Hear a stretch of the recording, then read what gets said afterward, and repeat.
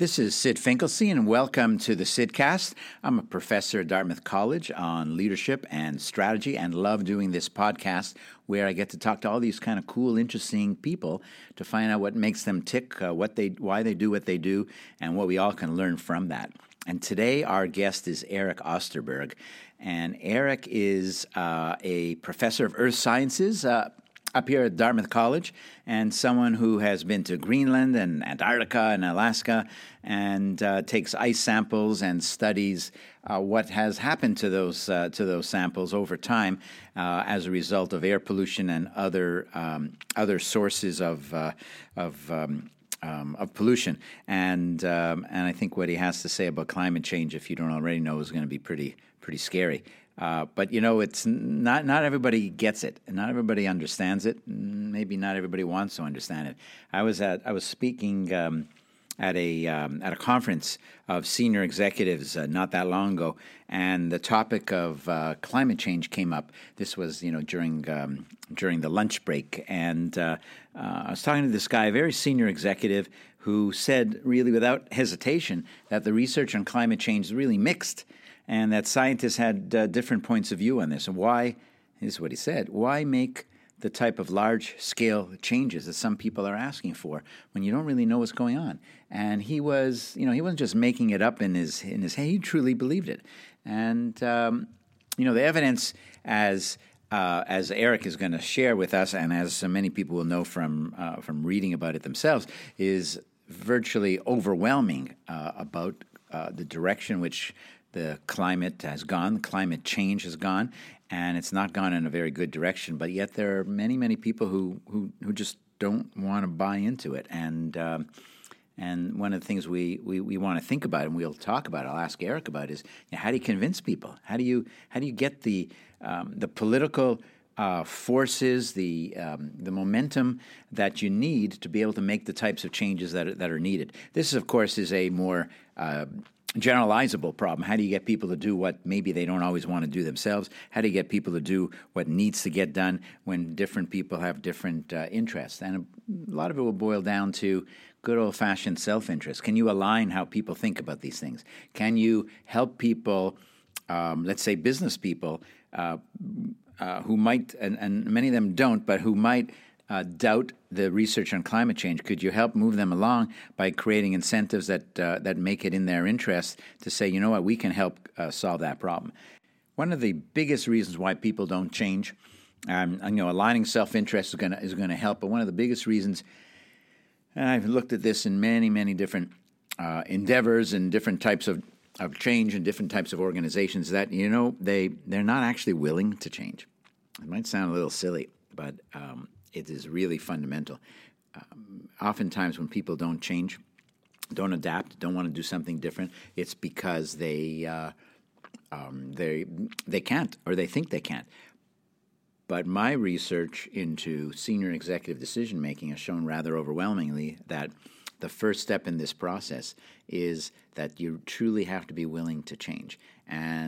And a lot of people are simply not. So let's not overlook that first spot. Once you're willing to change, then the pathway becomes clear. You come up with a better idea, and I think when it comes to climate change, there are a lot of better ideas out there, and then you have to execute on, which is complicated and takes, in this case, tax policy, political momentum, and lots of other things that I've touched on. But I think it's important to keep in mind that it all starts with the willingness that people have, either to change or not to change. And if they're not willing, not a lot's going to happen.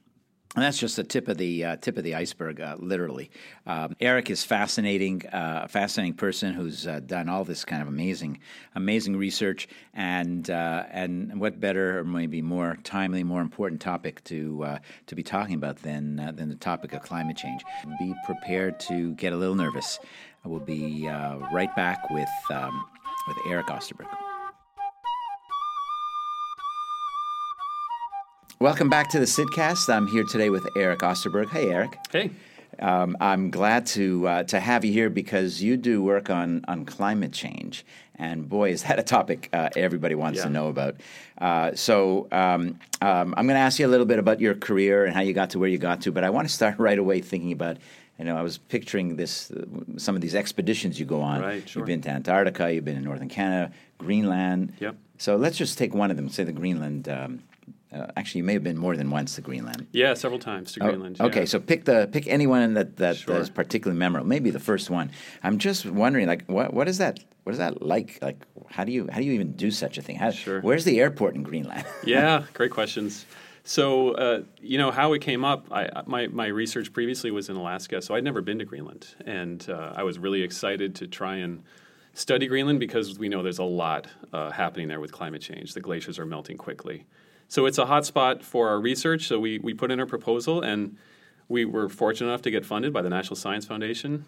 And the way that we were going to the northwest part of Greenland, a place near Thule, Greenland. And there's actually an Air Force base up there that goes back to the Cold War. Wow. Okay, so they actually opened this base up in like the 1950s in order to be an early warning missile detection system to see if Russia was sending ICBMs. That does sound a little anachronistic now. I don't think we can detect anything fast enough. This place is crazy. This place is crazy. They had 20 to 25,000 troops stationed there back during the Cold War. Wow. And now there's like this small skeleton crew of U.S. military. There's a lot of Greenland contractors who are mostly Danish. And the base is like a fraction of the size it used to be, but you have these old haunted like buildings, barracks. They're empty. They're empty. And then actually the first year we were there, they were tearing them down. So when we got there, this base was huge and all these empty barracks that were really kind of creepy. Right. And then when we came out of the field off the glacier, they were gone. So like they were while pretty we were fast at it. They were quick. You know that. While we were there, a boat came in and took all of it for scrap. And so, That's amazing. You know what that makes me think of? You ever see the movie The Shining? Yes. Jack Nicholson, Yes. scary Yeah, movie, yeah. right? And it's kind of like he's haunting this old hotel that Yeah. no one's ever around.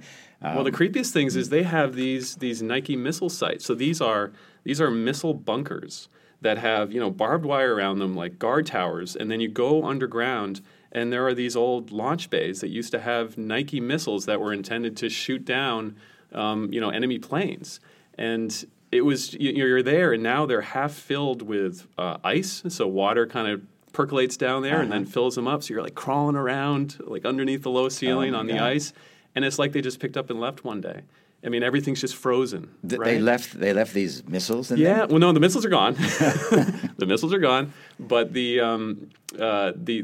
missile launch bays are still Right. there, and you can just go. As somebody, once you're on the base, you can just go there. So 100,000 years from now, assuming there is still life on Earth, Yeah. there will be people finding fossil records Yeah. and saying, so this is how these prehistoric people lived. Yeah, they seem to like war. They seem to like war. It is creepy, and so we actually fly on a military transport plane, an Air Force plane, up to Thule Base, and then once we're there, in order to get onto the glacier, we use Air Greenland. It's a commercial airline. They've got a helicopter service. There's a commercial airline in Greenland. Commercial airline in Greenland. It's probably started by the Danes. I'm not exactly sure, but we rent, or NSF rents a helicopter from them, and the helicopter flies us up onto the glacier. Or they have planes that have skis on them that can land on the glacier, and so that's how we do it. We get up on the glacier. We do our research for however long, a month or so. You'd stay in these barracks when they existed, or tents? Or what? And there were still, some are still there. They just downsized the base significantly. But when we're on the base, we're staying in basically the science barrack with other scientists, and there's somewhere around 10 total scientists on the base at any time. And then we spend most of our time out on the glaciers doing our research. And do you come back to the barracks, or you're when we're on the glacier, we're out there. You're far away. We're sleeping in tents. We're totally self-sufficient. How do you stay warm? Layering, lots of clothing, and we're there in the summer, so we're there usually between June and August. What's the temperature then? Daytime temps can be really pleasant. It can be 50, 60 degrees, but then at night it can be cold. The bigger, well, that's if we're near the glaciers.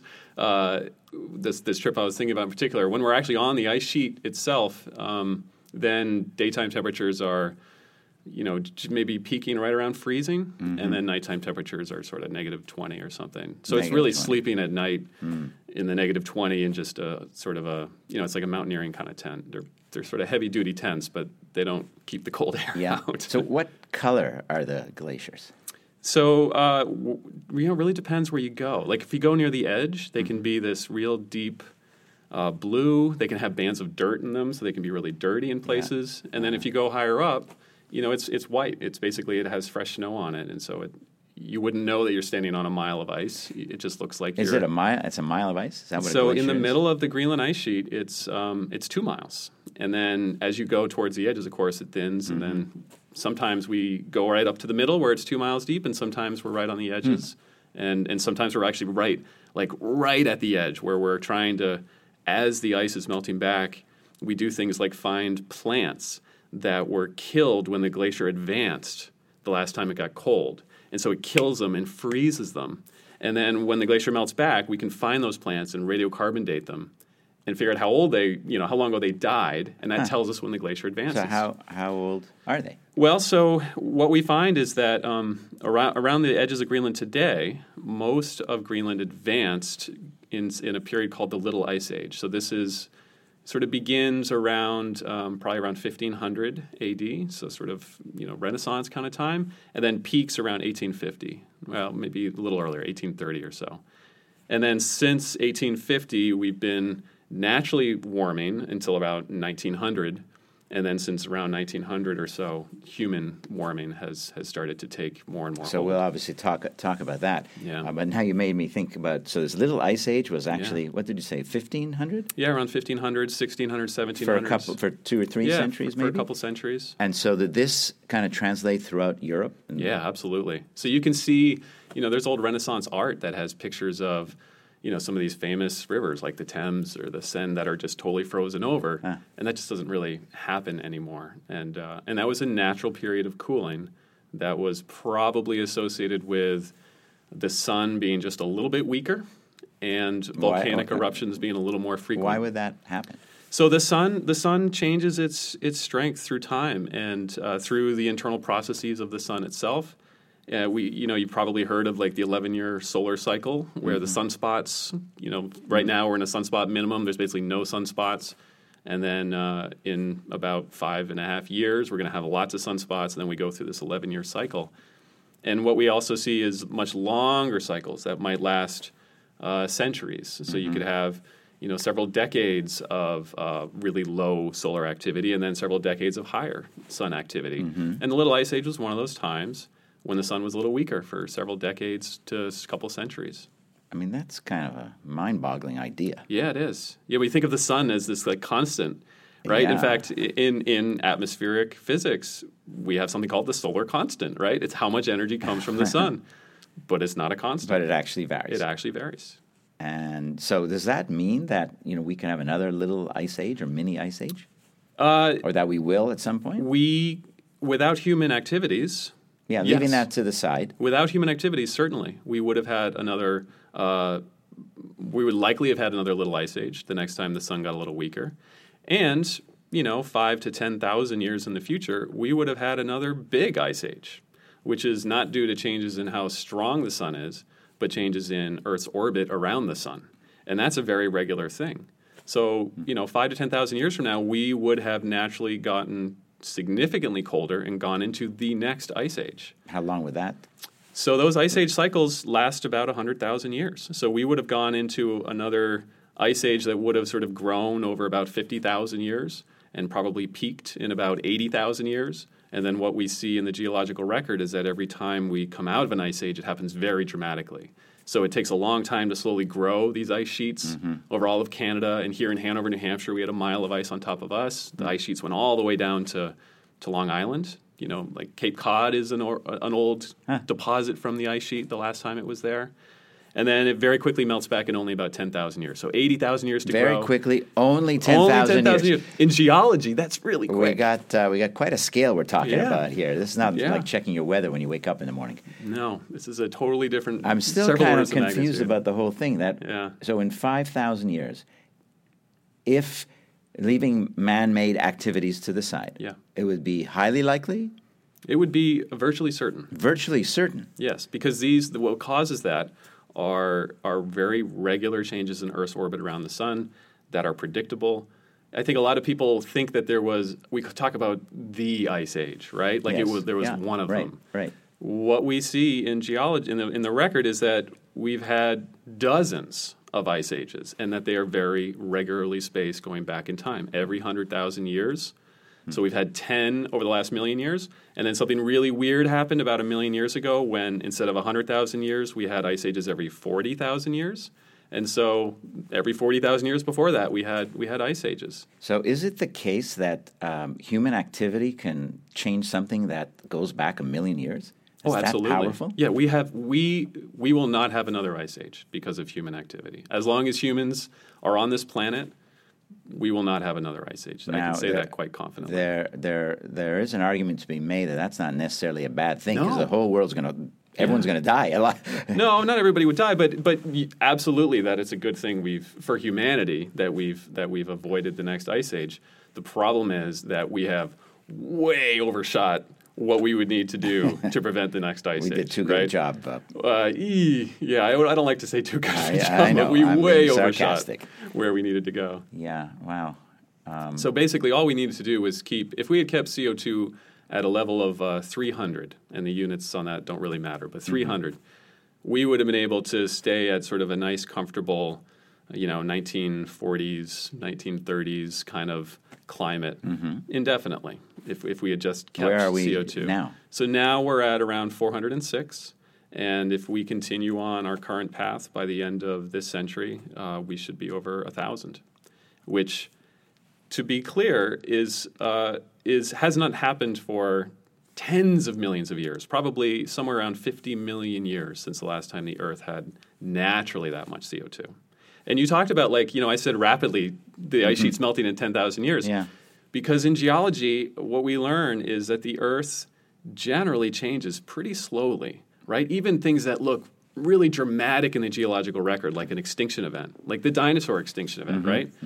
Those things take a lot of time, thousands of years. And so what's actually most remarkable about what is happening to our planet now from human activities is how fast it's happening. It's not thousands of years, is it? It's decades. It's so, to put into context, the amount of warming that we are projected to have by the end of this century is around 5 degrees Celsius, 5 to 6 degrees Celsius. And you can double that for Fahrenheit. So for our U.S. listening audience, that's somewhere around 9 to 10 degrees Fahrenheit. That is the same amount that the Earth cooled in order to have the last ice age. Okay? So people say, I'll say, 5 to 6 degrees Celsius. They go, so what? Right? Yesterday was 5 degrees Celsius warmer than today or colder. Who cares about 5 to 6 degrees Celsius, right?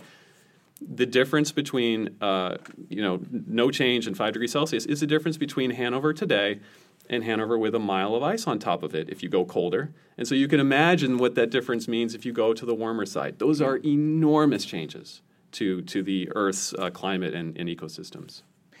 Do other planets have the same, are affected the same way from the sun, in the way you described Earth? So certainly other planets would be affected by changes in the strength of the sun, and presumably other planets have little wobbles in their orbit like we do. But the place where people would have studied that would be Mars, because Mars also has ice, and that would be a place where you might expect climate changes similar to Earth to affect warming, I'm just thinking if there's more warming in Mars, not because there's any humans there yet, but because of the kind of the way the sun works and the Earth and where actually any planet in the orbit, maybe that would increase the odds of life as we kind of think about it here.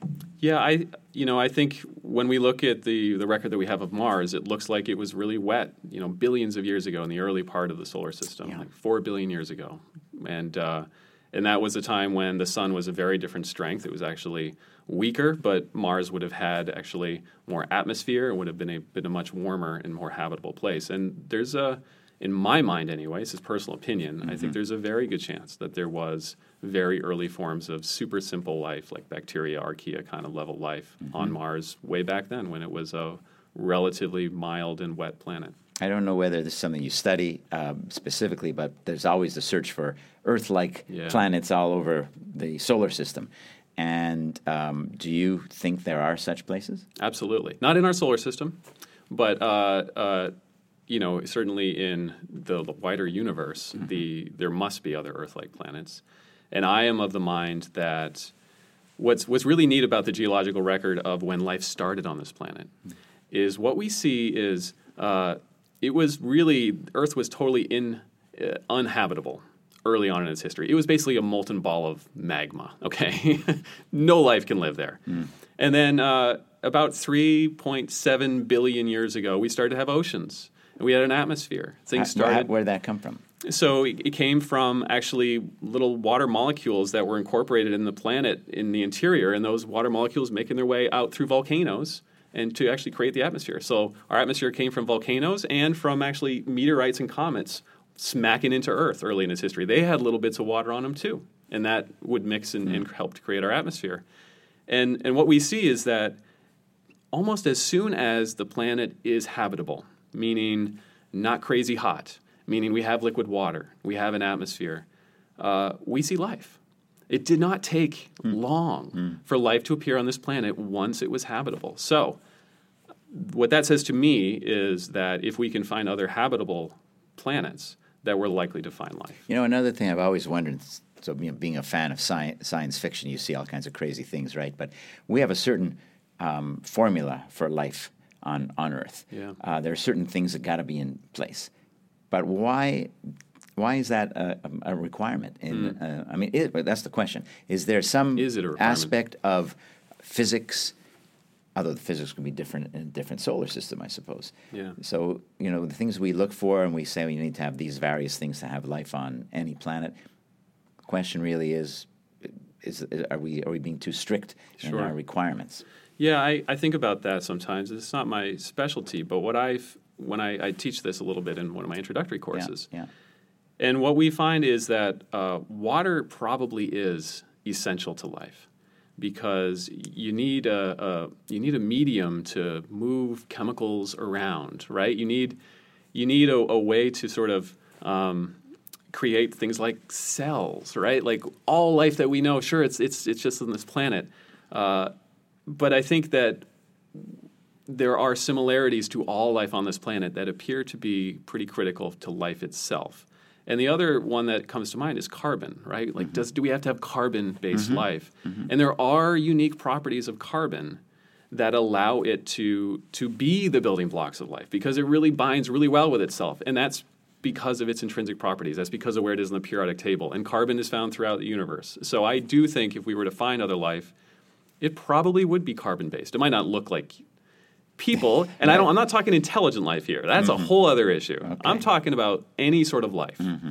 It's going to be carbon-based and probably requires water. Now, how bizarre is it that Earth has intelligent life at the level we're at, where we create endless things time and time? I mean, think about the world today, even compared to last week even, but 10 years ago, 20, 30, 50, you're talking thousands and tens of thousands. But the technological changes, the advancements, and I think about it all the time. Disasters as well that we have created. It's incredible how that could be. Yeah, I think about it all the time. I mean, what a unique moment in this planet's history. I think we often think about this in terms of human history. Like, what an interesting time for us to be alive, right? Yes. I think about it in terms of planetary history. I think about it in the 4.5 billion years that this planet has been around, and the 3.5 at least billion years that we've had life on this planet. This planet has now arisen or created, and I don't mean that in any sort of deterministic way, but from this planet, an intelligent species has emerged just in the last fraction of a moment in this planet's history that has the capability of doing all these amazing things and also affecting all the rest of the life on this planet, right? I mean, when else in this planet's history can you find anything like that? You can find examples of when life has affected other life on the planet, like when the first photosynthesis was created, and all of a sudden oxygen showed up, and that actually poisoned other life forms at the time, probably caused a mass extinction event. But it wasn't intelligent. It didn't know what it was doing, right? But now, here we are. Yes. We have this massive impact on every other life form on this planet, and we're intelligent. We know what we're doing. We have the capability of change, and I think about that all the time. We're talking to Erich Osterberg. Let's take a short break and come right back. From time to time, I like to add a little commercial break in between our segments, and today's commercial break is about you and what you can do to help combat climate change. There's a lot of people think there's not a lot you can do, but the truth is that doing even little things make a big difference.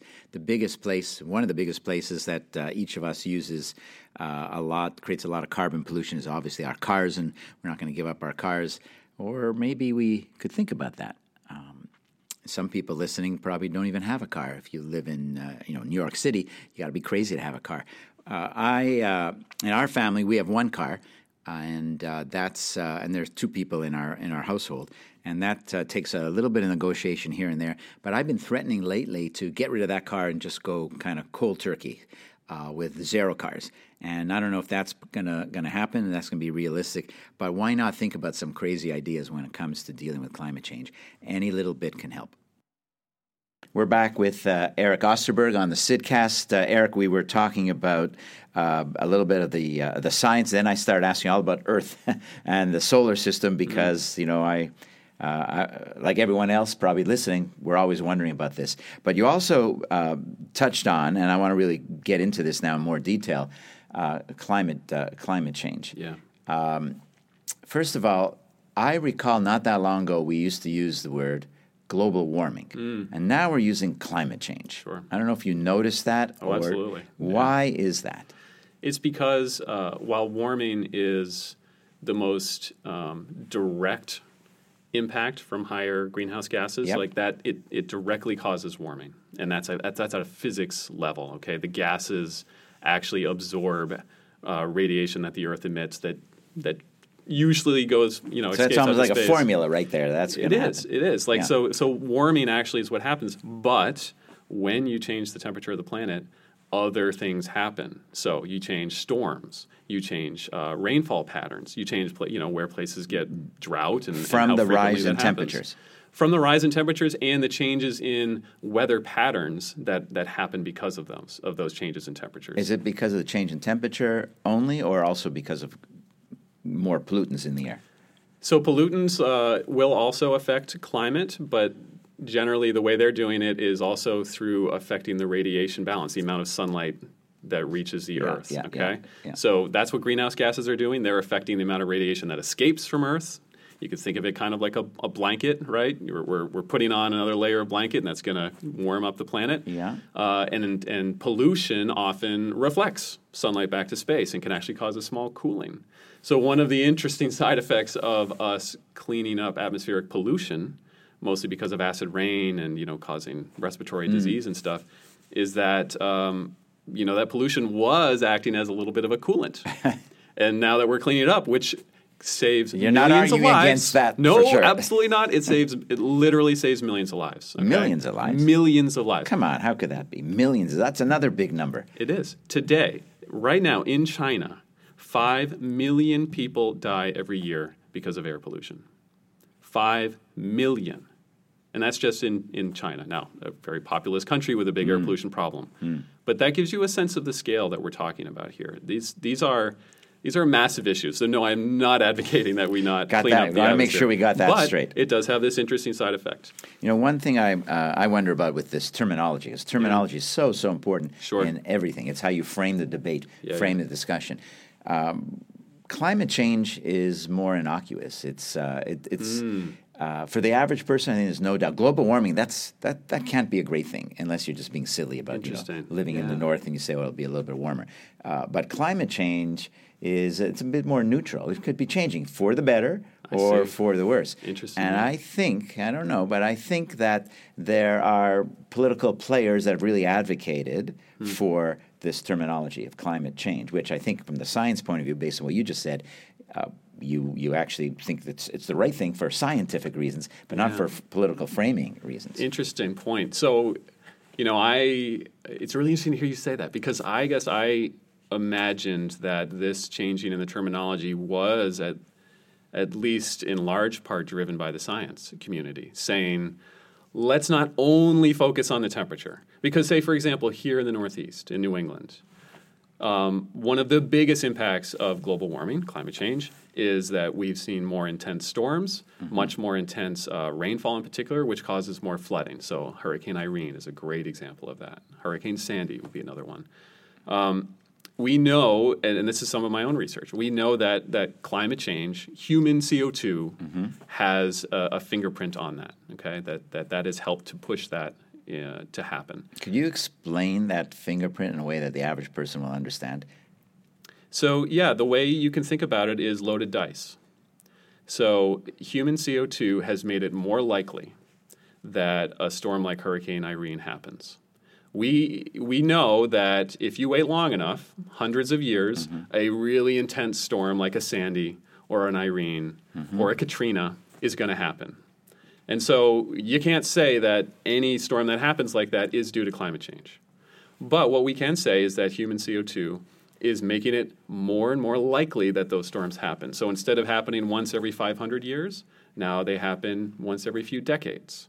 And that is a huge difference, right? In terms of impact on people and societies. But what about the science of it? Again, in an easily digestible. So why? How does CO2 lead to a higher probability of a hurricane, for example? Great question. So what makes a hurricane go is basically warm ocean temperatures and water vapor in the atmosphere. So, gaseous water in the atmosphere.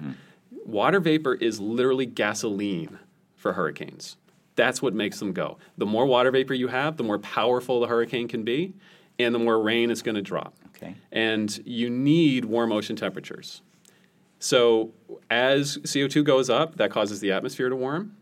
That causes the ocean to warm. Both of those are absolutely already happening.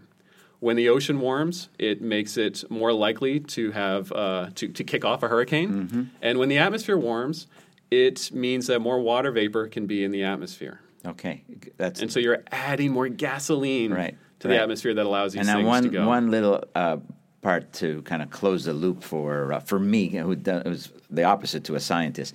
How is it that CO2 increases water temperature or more vapor? So CO2, literally the gas molecules themselves absorb radiation from the Earth. And when you talk about the greenhouse effect, usually people think you mean global warming, right? Yes. As a scientist, we talk about the greenhouse effect as actually a fully natural process that if we didn't have CO2 in the atmosphere, Earth would not be habitable. Okay? If we had no CO2 in the atmosphere, the average temperature of the Earth would be below 0 Fahrenheit, meaning an uninhabitable planet, no liquid water. So we need some CO2 in the atmosphere in order to get us to that habitable, happy temperature. But the more CO2 you add, the more of this energy gets absorbed and the higher the atmospheric temperature gets. And then if the atmosphere warms, the ocean, that will warm the oceans as well. Yeah, I mean, it sounds like such a kind of finely tuned system in place here, which it is, I guess. It is. The climate system is pretty finely tuned. And it was pretty stable for 10,000 years, since the end of the last ice age. We've as a species, we really enjoyed a period of climate stability. And, if you think about 10,000 years ago was when agriculture first appeared. We used to be hunter-gatherers, in sort of migrating groups. And 10,000 years ago, right as soon as climate stabilized, is when we started doing agriculture and started, making permanent settlements that didn't just migrate around. And that has led to everything that we have today. So sometimes you hear people say, well, how could there be global warming when it's colder and colder, like the polar vortex of not that long ago? So what's the explanation there? The explanation there is that as the Earth warms, the Arctic, the polar regions actually warm twice as fast as the rest of the world. So yes, the equator is warming up, but the North Pole is warming twice as fast. And what that does is it slows down the jet stream. What powers the jet stream is the temperature difference between the poles and the equator. If there's a bigger difference, the jet stream is faster. And so as that difference is getting smaller, because the poles are warming faster than the equator, the jet stream slows down. And when the jet stream slows down, it gets bigger waves in it. And it's these waves in the jet stream that give us things like these polar vortex outbreaks. And actually our own research is looking at this as well, is, can we attribute these polar vortex changes to climate change? And it looks like the evidence is, I would say, not fully conclusive, but right now the majority of the evidence is that change, the melting sea ice and less snow across Siberia are two things that appear to be particularly impactful on the jet stream. So, melting glaciers, melting sea ice, parts of Antarctica, I guess the glacial shield, I guess they're chipping off. Yeah. I think some of your research, maybe others as well, has talked about what will happen when sea levels rise as a result of this. So could you kind of explain, is that accurate? Is that going to happen? How certain are you it's going to happen? And what are the implications for places like, Manhattan and Singapore and other places? It's already happening. So sea level in Manhattan has already gone up about 10 inches to a foot over the last century, because primarily the glaciers in Greenland and small mountain glaciers like in Alaska are melting.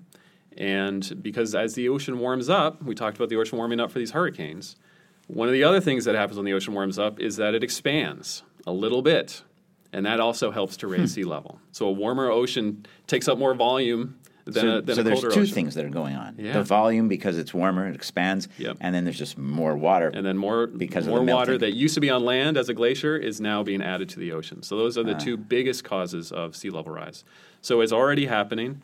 Some places are rising faster than others, like Washington, D.C., the Mid-Atlantic coast region is rising almost twice as fast as the rest of the world because the coastline there is actually sinking a little bit. So as the oceans go up, if the land is sinking, then the sea level at that spot... The land is sinking not because the oceans are going up, but because of erosion of some type? Or no, in that case, it's because of people getting so much water out of the ground to support this, megalopolis from D.C. to New York. You are really painting a picture. I'm not going to sleep tonight. I mean, it's like every single thing we do. I'm actually an optimist, Sid. I'm an optimist. I believe that we're going to fix this. Would you buy oceanfront property? It depends where it is. So like I say, some places are rising faster than others, and I would be very careful about buying ocean property in a place where it's rising quickly. So yes, in the future, we know that as temperatures go up, melting of Greenland, melting of Antarctica is expected to go up. Our own research already shows that melt rates right now in Greenland are at their highest levels in thousands of years, and that it was really a dramatic increase in melting that started around the mid-1990s. Okay, so very recent. Very recent, yeah. Greenland was actually relatively stable until the mid-90s, when the combination of global warming and of the atmosphere and of the oceans really kicked off enhanced melting in Greenland in the mid-90s. And that really peaked in like 2012 when we had melting of... There was surface melt over the entire ice sheet, which we hadn't seen ever before. Now, that doesn't mean the whole ice sheet is gone. Obviously, it's still there. But that means that there were a few days in July in 2012 when it was above freezing everywhere on the ice sheet, which is crazy. We've never seen that before. Okay, you're an optimist, so you're going to cheer me up now. Why are you an optimist after telling a story like this? So the reason I'm an optimist is because nobody wants this. Nobody wants this to happen, okay? And the political debate that we have right now is one side is saying these things are happening, and these are not things that anybody wants. And so we need to change the amount of carbon that we emit in order to slow this down or to even stop it in the future. And the other side isn't saying, no, this is fine. Let's keep doing this because I want it to be warmer. I want more hurricanes. I want higher sea level. They're not saying that, but they're not saying that. What they're saying is, I don't believe you. I don't believe you. That's what they're saying, right? I don't buy it. I don't believe you. And the problem is that is an unsustainable argument in the face of evidence. But where does that argument come from? Why are they saying that? It's not rational. It's not rational. If it's in their interest for their children and grandchildren to survive and live, and if they care anything about their environment around them, even if they don't care about it, they care about their kids and their grandchildren. Sure. But yet they're saying it. Yeah, I think that's kind of my $1 million question. I have a hypothesis on that. What's your hypothesis? My hypothesis is that there are many incentives and interests that people have. And many people perceive the efforts to reduce global warming, climate change, as something that's going to cost them money. Yeah. that's going to create more regulations on business. Yes. And they don't like that idea. Right. And because they want to grow their businesses, they want to make more money, and those are real incentives, real powerful incentives. They're very short term compared to what we're talking about. But so I think that's what's behind a lot of it. I think you're right, and I think that I think people don't feel it in everyday life. So as they're making these decisions about what am I going to do with my company in terms of sustainability, or what am I going to do as an individual, which car am I going to buy, right? They don't feel climate change in that moment. Climate change happens, unfortunately, for human action side of things, it happens kind of gradually. So we actually get used to these changes. Now, on the one hand, that's good, because getting used to it means that it doesn't impact us quite as much. We adapt to changes. But the problem is that it happens so slowly. You're sort of the frog in the warming pot of water. Right. That we're going to get to a point where people go, I do now feel this, and I don't like it. But it's going to be too late at that point. And so we need to find ways of getting people to see that, I think what is central to what you said is the opinion that doing something about climate change will cost me. Doing something about climate change is a sacrifice in some way. Yes, right? That's right. That is, I think, the key message we have to flip. I think that if we could flip that message so that people don't see doing something about climate change as some sacrifice they have to make, something they have to give up, but actually an opportunity, right? There are enormous benefits. From a business side of things, to be more sustainable, you could just call that saving money. What business is not in the interest of making more money? So you're onto something. I think that I have been surprised at the extent to which this argument doesn't always permeate. But there are a lot of savvy people in business where it does.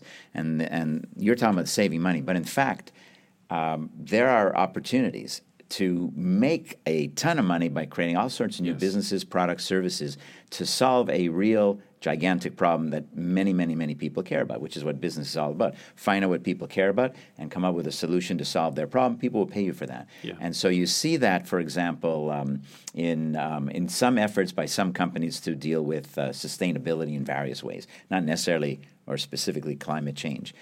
You see it in building codes. There are companies that have created these LEED certification approaches to building codes that are going to be more sustainably built, that are going to be using better materials, et cetera, et cetera.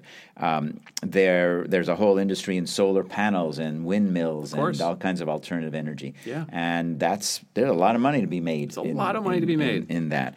And even I was talking to a CEO of a very large telecommunications company just the other day, and I asked him about privacy, which, in the era of Facebook and Google and everything else, is a gigantic issue. And this is a company, telecommunications, that collects a lot of data on customers. We give it to them, and they have a lot of access to what we're watching on TV and other things like that. And people are concerned, and the conversation, it was almost like a light bulb was going on in his head, although I think he was describing that his company already has some projects in this direction, which is if they can help solve, strong word, but solve the privacy concerns that people have, people are going to buy that. For example, I would pay money for an app or let's say an app that enables me to monitor whether anyone else is out there trying to steal my data or watching what I'm watching on TV or getting to my modem or my router or what have you. I'd pay even more if somebody else could do it for me and I didn't have to worry about the technology. Sure. Those are enormous opportunities. Yeah. And so when you talk... You've keyed in on it. I am now convinced that to put it bluntly, we have to stop selling climate change. We have to stop selling the problem to people. Because as you just said, when I talk about these things, what is your emotion? What do you feel? You go, oh my God. It's depressing. It's depressing. It is overwhelming. My wife, this is my career, right? My wife doesn't want to hear it. She can't hear it anymore. Oh my. It's overwhelming when you start focusing on the problem. And I think that there are certain people, because of their own incentives or whatever, that just gives them, it's too much to take in. And so you just go, I can't deal with that. And so you don't. Whereas if we flip this and stop talking about the problem, start selling the solutions. And so sell the solutions as huge opportunities for people, for companies, for us as a nation, on all these different levels. Then people will run to those things, right? People only run from fear if it's imminent. If your house is burning now, or somebody's and right this there. is going so slowly as you. But as fear, you say. like the fear that we're talking about, is in the future, and it's always a little waffly, right? It's a little arm wavy, right? Exactly how is this going to kill you, or hurt your kids, or even your grandkids? Exactly how, right? But opportunity, you can make more money. We can lead as a nation, the international world of nations here. We can reassert ourselves as world leaders on this issue. And I'd say Dartmouth too.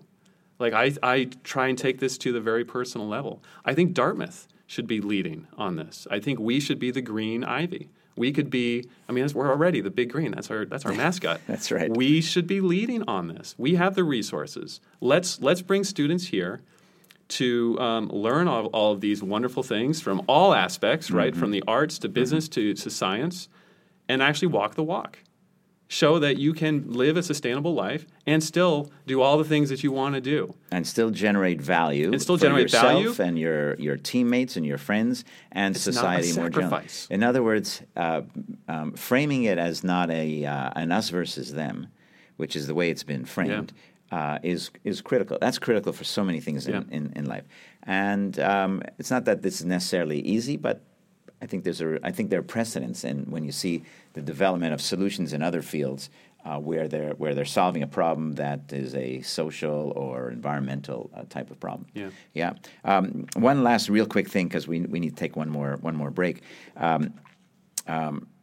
There's a real strong there's a scientific story, and you've been sharing some of that story. But there's also a recognition that the science by itself doesn't easily win for the average person. Absolutely and this is true not just for science at the level you're dealing with, but for almost any argument in a company, in a team, an organization, or even for parents. You could make your point. Here are the facts. 1, 2, 3, 4. Yeah, every parent knows this. And isn't it? You see, as soon as you say a parent, everyone gets it. In other contexts, they say, "What are you talking about?" These are the facts. Of course, you will respond to those facts because they're crystal clear. But actually, no. You have to appeal to the emotions of people. Yeah. And some people in science might say, well, we'll do the science, you help us do that. But I think the most effective scientists are going to be the ones that appeal to the emotions of people, that can tell the story. Yeah. And that's a gigantic, that's a giant opportunity. Yeah. And I know you've started to do that. You've done that in some of your teaching and some of your other activities. And I want to ask you a little bit about that, and as well as not that long ago, spending a little bit of time in D.C. with Congress on these issues. So let's take a quick break, and we'll come right back to get into that. Great. This is Sid Finkelstein, and we're back with the Sidcast. Erich is here, Erich Osterberg, and we've been talking about a lot of things and a lot of ideas. And one of the things that I know you've done in the public policy arena is you've been to D.C., you've talked to Congress. First of all, what was that like? Yeah, it was a really heady experience. Where was it? Were you on Capitol Hill? Yeah, well, guess what? I was on Capitol Hill the same day that Michael Cohen was doing his giant testimony. I thought I saw you on TV. Yeah, no. And it was funny because so I was invited down by Congressman Cartwright from Pennsylvania, and he's part of a coalition called the Sustainable Energy and Environment Coalition. Okay. And it's a group of mostly Democrats on the House side. And so he invited me down to brief members of the coalition and their staffers on my research and sort of my takes on climate change and on climate framing, right, for policy. So I was there the same day as Michael Cohen, and one of his chief of staff said to me, I don't know how many people are going to show up because there's a little bit going on today on the Hill. But we packed a room, so it was great. Yeah. It was. Did they ask you a lot of questions? They did. The staffers had great questions, and most of them are folks who are fairly recently out of college and stuff. So that's sort of a group of people I'm used to interacting like your students with. Again, right? It's just like bunch my of smart students asking you questions about super bright, engaged students. Yeah. Yeah. Okay. Very interesting. And you ever think you'd be speaking to Congress when you were a kid? Not when I was a kid, but I did actually hope that's where I would end up eventually. I had this interesting decision point after I finished my master's degree. I decided that I really was interested in climate policy, and not just climate policy, but where science and policy intersect. And I actually went to D.C. and spent like maybe 10 days doing what I called informational interviews. So I went to Middlebury College, and I worked the Middlebury Alumni Network, and I just wrote to anybody in D.C. who was sort of affiliated with Middlebury or an alum. And some of them wrote back, like Ari Fleischer, who was press secretary for George Bush, wrote back. This is 2001, right after 9/11. Was he a Middlebury graduate? He was a Middlebury grad. Really? And so he actually took a phone call and gave me some names to contact. And, when the press secretary to the White House gives you names, these are big names. And you say, Ari Fleischer suggested I called. Yeah, when you say Ari Fleischer suggested I called, they write you back. Yeah. So I started off with, maybe 6 meetings with fairly high-up people. And then every meeting I would have, they said, who you should talk to? You should talk to these 2 guys and tell them I told you, to talk to them. Yeah. And so they would write back. So I thought I'd be there for 3 days. It turned into 10. Wow. I just kept extending my stay, talking to people in all branches of government. And my fundamental question was, do I need a PhD to do what I want to do down here? And most of the people who didn't have a PhD said, no, you don't need it. Most people who did said, yeah, you need it. And there were a few who didn't, who said that they felt like there was a bit of a glass ceiling. And so I decided I wanted to go get my PhD with the ultimate goal of going back to D.C. and doing this work. Yeah. And along the way, realized that I really loved the hard science aspect of it and doing research, and I love teaching. And we ended up here in the Upper Valley. I was basically a trailing spouse behind my wife, who's a pediatrician, and she was she matched here to do residency at Dartmouth. And at the time, I was like, oh boy, what are you going to do up there? What am I going to do in Ann Arbor, New Hampshire? There's one department; they have 9 faculty members, right? How about Boston? How about D.C.? There's lots of opportunities.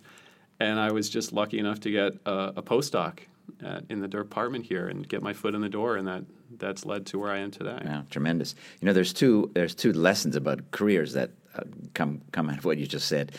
One is, of course, something I always say, which is don't ask, don't get. You ask people for some help. Yeah. And it wasn't like asking for, an enormous thing, but a conversation, an information interview. I wasn't asking for a job. Yeah. And I was just asking, how'd you get here? Yeah. And lots of people said yes. And, this is people that, people in business school and other things, they kind of learn that along the way. But there's a lot of people that don't know that. And I think that's really good. And then the other thing is, you really were willing to pay your dues. And the question is, get a PhD or not? It's not a trivial thing. How many years did it take you to get a PhD? Well, yeah, and so about 5, postdocs 5 to 6, and everything right? else to put you in a position to do what you're doing today. Yeah. It's not a trivial. It's not a trivial thing. How about when you were like a kid? Did you like geology or? I love the weather. The weather. I love the weather. What is it about weather? I have 2 friends that love the weather. They're amateur weathermen. Exactly. So I was growing up, I was an amateur weatherman. I go back to my parents' house, my old room, and all the first books I bought were weather and climate books and fly fishing books because I love to fly fish and fish in general. So I don't know. I always loved the weather. I used to track hurricanes and track tornadoes and big nor'easters. I grew up near Boston, so we got these big nor'easter storms up the coast that we get. And I think all my friends in high school assumed I'd be a TV weatherman someday. And when I was deciding on colleges, I was very close to going to Cornell because they had a meteorology program. And then eventually decided that I wanted to stay broad in the liberal arts and fell in love with Middlebury. Wanted to come to Dartmouth, but they said no. Well, so you got the last laugh. I got the last laugh, but I ended up going to Middlebury and coming at it from the earth science perspective, and it's been amazing coming back to. It's interesting because earth science, geology, it's much longer time periods that we've been talking about than storms. But now my research actually is at that intersection between storms and sort of longer time periods like years or decades, right? So my ice cores that I study actually, sometimes we can see the record of storms in them. And so I'm coming back to my roots there. Wow, interesting. Yeah. And so what do you teach students? So I teach a meteorology class, and I teach an introductory class, which is on sort of the evolution of this planet and how we got to where we are today, and how climate has changed naturally in the past, and how that's affected life on this planet. We talk about the extinction events and how we're living through another extinction event now that's human-caused, And I think it gives students a really good grounding in sort of how did we get here, and so what does that mean for where we are now and where we're going in the future, right? Right. I think I know as a student, you're just trying to get through your classes, trying to do well and get good grades, and your head's sort of down, and you're in this almost idyllic bubble of a New England campus. Yep. And what I try and do is just get the students to like stop and look around, first of all, at this amazing environment that we're in here. Think about how it came to be. So we talk about how these mountains formed, hundreds of millions of years ago and got eroded down to little nubs that we have here today as hills. And then how the climate has changed. And the lesson is, CO2 is this master control switch on climate. And in the past, natural processes has changed CO2, and it's gone up and it's gone down, but it takes thousands and sometimes millions of years. And that now it's humans, and we're doing it in years to decades. And I think that having that grounding in earth science and the long history of this planet really allows them to understand just how unique and in some ways troubling what's happening to the environment now is. And so this course is a science course, or Yes. predominantly, because you're a scientist, but I could also easily see all kinds of other related topics being part of this from the social sciences, certainly a historical perspective, how society, sociology, so how the society kind of processes mass movements of information of this type that's going on. There's a business side to it. You kind of alluded to something like this earlier about how there's so many different aspects that are all interconnected here that I think when they're put together, people can grasp it, I think, and maybe it becomes more meaningful for them on a personal level. And most of these students in that class, they are not our science majors. Okay, most of them are majoring in something else here on campus, and are going to be doing something else. They're not going to be scientists. They're not going to be researchers. They're going to be running businesses. They're going to be doing all sorts of things, being lawyers and doctors. And I'd like them to have this little bit of absolutely context. I'd like to context. take your class, actually. I don't know if I can keep great. up with them anymore, but now, so your students, these are undergraduate students, so they're, let's say, 20 years old, give or take, and you've been teaching for over 10 years, right? Yeah. Yeah. Have you noticed any changes in students as they come into your classes? I do find that these students are.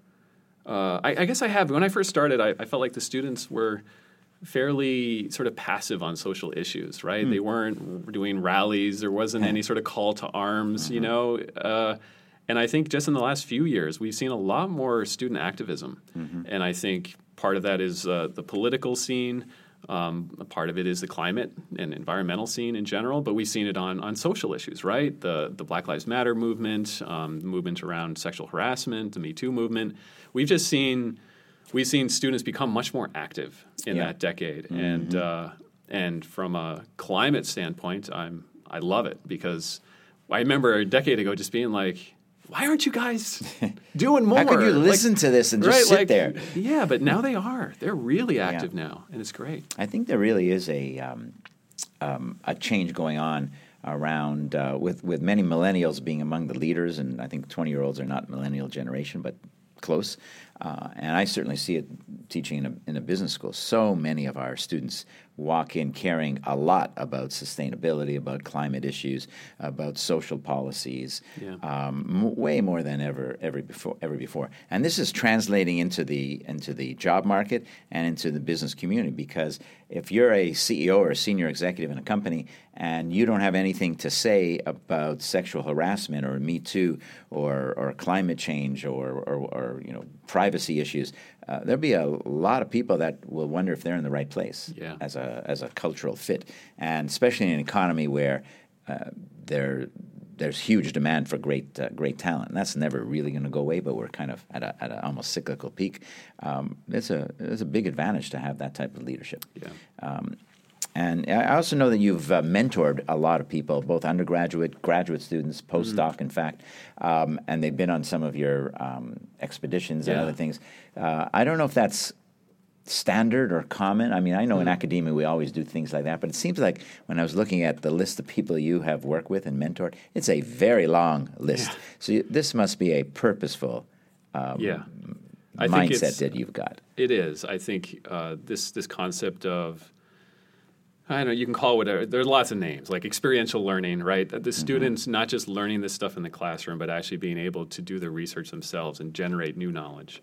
I think that's one of the things that Dartmouth does really well. And it's not just Dartmouth, but I think we do this really well, where we're bringing this sort of, world-class research to, in particular, the undergraduates. Yeah. And so I've been fortunate to have a great laboratory manager who loves to teach and wants to bring students into the lab. And so, we've had so many students come through, and many of them get to go on some of these polar expeditions to Alaska, to Denali, or to Greenland, or even Antarctica. So a real practical question about that. Where do they get the money for this? How does that work? Is there a budget? They get it. They get it either from my grants through the National Science Foundation, or they get it from Dartmouth. Most of it they're getting from Dartmouth. And so Dartmouth has made this a priority to try and get students to do more, research and experiential learning.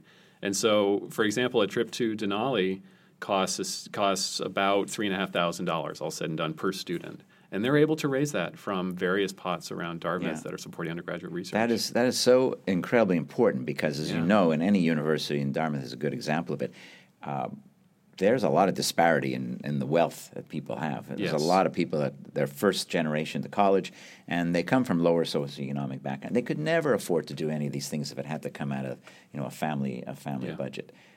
So that's a great thing. It's amazing. And I interviewed at another college that will remain nameless, and I talked to them about this, do you have resources available for me to take students to the field? And they said, oh, yes, we do.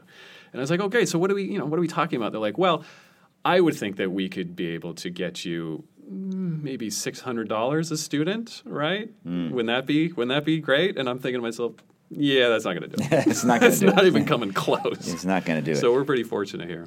Yeah. Let's go to our kind of lightning round. It's my new word for this. All right. I ask you a bunch of quick questions, mostly about yourself, so you know the answers. They're in you. But I think what we like to do with some of these questions is look for little bits of advice for listeners. Sure. And one of my favorite in this regard is if you could imagine transporting yourself back in time, which you could imagine given the research you do, but not that long ago, to when you were 21 years old, and you're sitting right next to the 21-year-old Erich, and you're leaning over and you're telling him, there's one thing you really need to know. What would that be? What would that bit of advice be to your 21-year-old self? I think it would be make the most out of every opportunity, and it'll work out. I think that there are so many huge bifurcation points in my past that I can point to. I mean, I wasn't actually their first choice for the postdoc in my department. I was their second choice. Their first choice signed on the dotted line and then went off into industry. And only then did I get that job. So who knows where I would be today if that person had made that decision for themselves. Right. But so there's a lot of serendipity. You can't necessarily control where you're going to end up. And as a 21-year-old, I don't think you could say, like, this is where I want to be, and so on. That's what's going to happen. But if you make the most of every opportunity, then you're going to end up in a good position. It's an interesting analogy to entrepreneurs. People look at entrepreneurs. Very often they say, well, they're kind of lucky. Yeah. And there's luck in every aspect of life. But absolutely, most people, maybe everyone, but let's say most people, they do have some opportunities that come up at various points in time. Some will be given more than others, of course, but there are some. And who takes advantage of it? That's not a matter of luck. And there's a risk of failing, of course. There's a risk of falling flat in your face and it doesn't work. But that's why you do it, because it's a challenge. It's something and then you feel great when you actually do it. Yeah. Do you remember any specific or particular bit of advice from your mom or your dad as a now I'm talking about this is the psychiatrist couch now, right? Sure. Going back to when you were really young, and is there anything that sticks in your head that as I ask you that question you say, Yeah, actually, mom said that, or dad said that, or it could have been an aunt, an uncle, a brother, a sister. Yeah. That I don't know if I can point so much to something they would say as much as it was the culture. Okay. You know, we definitely had a culture of sort of excellence in my house growing up. That you could call my parents sort of tiger parents or what have you, but that the idea that you're not just going to go out there and whatever it was, whether it was swim team, which me and my two brothers all did, or whether it was in school, or which colleges we applied to, or which jobs we had, it was you're gonna try to be the best. Yeah. And so there was this culture of excellence that there's a lot of pressure that comes along with that, and as a parent now, I think a lot about that, but. I think that culture had a lot to do with sort of instilling those, like, really work really hard. Both my parents worked very hard, and they led by example there, but also instilled that culture in us. Yeah. Are you and your wife instilling that culture now in your family? I think we are. I think there is part of the new culture in child rearing these days seems to be everything's great. Like, everyone's good at something. Every kid gets a trophy. I'm okay. Right? You're okay. Everyone's okay. And my wife and I are definitely a little bit more on the no. You should get a trophy if you win, and then if you don't, you need to learn to deal with that and process that. And part of it is goal setting, right? So maybe, for example, my son's a skier. Skiing's very hard to win because you're going against like 50 other kids, right? And like one winner versus soccer. You got two teams, one winner, 50-50, right?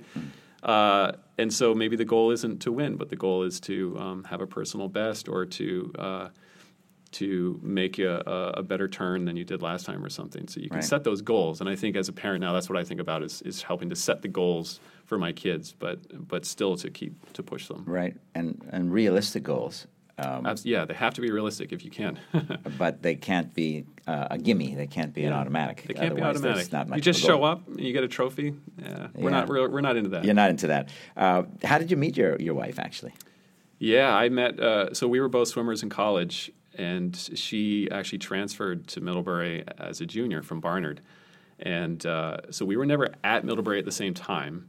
She's 2 years younger than me, so I went back for alumni weekend for homecoming, and there was alums versus current swim team meet. Okay. And so I had just recently graduated the May before. This was like in October, and she was the new transfer student who was really cute and didn't really know anybody, and so we ended up chatting at the party that night and dating and ended up together.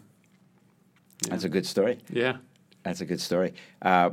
Well, one last question for you, Sure. Eric. We were kind of talking about what people can do and about global warming, climate change, and that it's so overwhelming to think about changing your life entirely. But there's got to be some, I don't know, easy wins or things that each of us could do something that won't be that difficult to do. That would make a little difference, and if enough people did, it would start to add up. What would that be? Vote. Number one thing, vote. Like, changing light bulbs. I talk to my students about these big carbon decisions in their life. Yeah. Right? Like when you buy a house or when you buy a car, that's a moment in time that lasts for years and years, if not decades. And so when you buy a house, thinking about, particularly for these like 20-somethings, right, as they approach these big decisions for the first time in their life. When you buy a house, think about, could I bike? Is there mass transport? Do I need this big of a house? How is it heated, right? Or all these things. And then a car, like, I bought a Toyota Prius because I wanted to sort of walk the walk, right? Yeah. And put my money where my mouth was and thought like, I don't really like this car. But it was the only thing on the market that fit the bill. I ended up loving that car. It was my favorite car I ever had. Having nothing to do with its mileage. Sure. So when you make these decisions, have that in mind. But I emphasize the most important thing people can do is vote. And if vote for people who are important to you. There were only, I think the numbers were 18% of college-age adults ended up voting in the 2014 midterms. 18%. Now, 18%. Maybe it was 17. It was under 20. Maybe it was 14. The exact number, I don't know. But it was shocking. Now, imagine if all those young people voted with all of these things that they are passionate about now. They're now taking to the streets, literally, about some of these issues now. If they went out and exercised their citizen right to vote, right.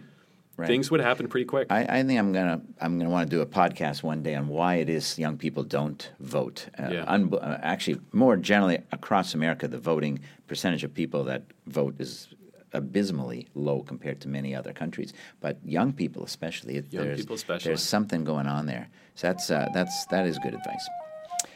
Thank you so much, Eric. It's been great talking to you. It's been fun. It's been a real pleasure. Thank you.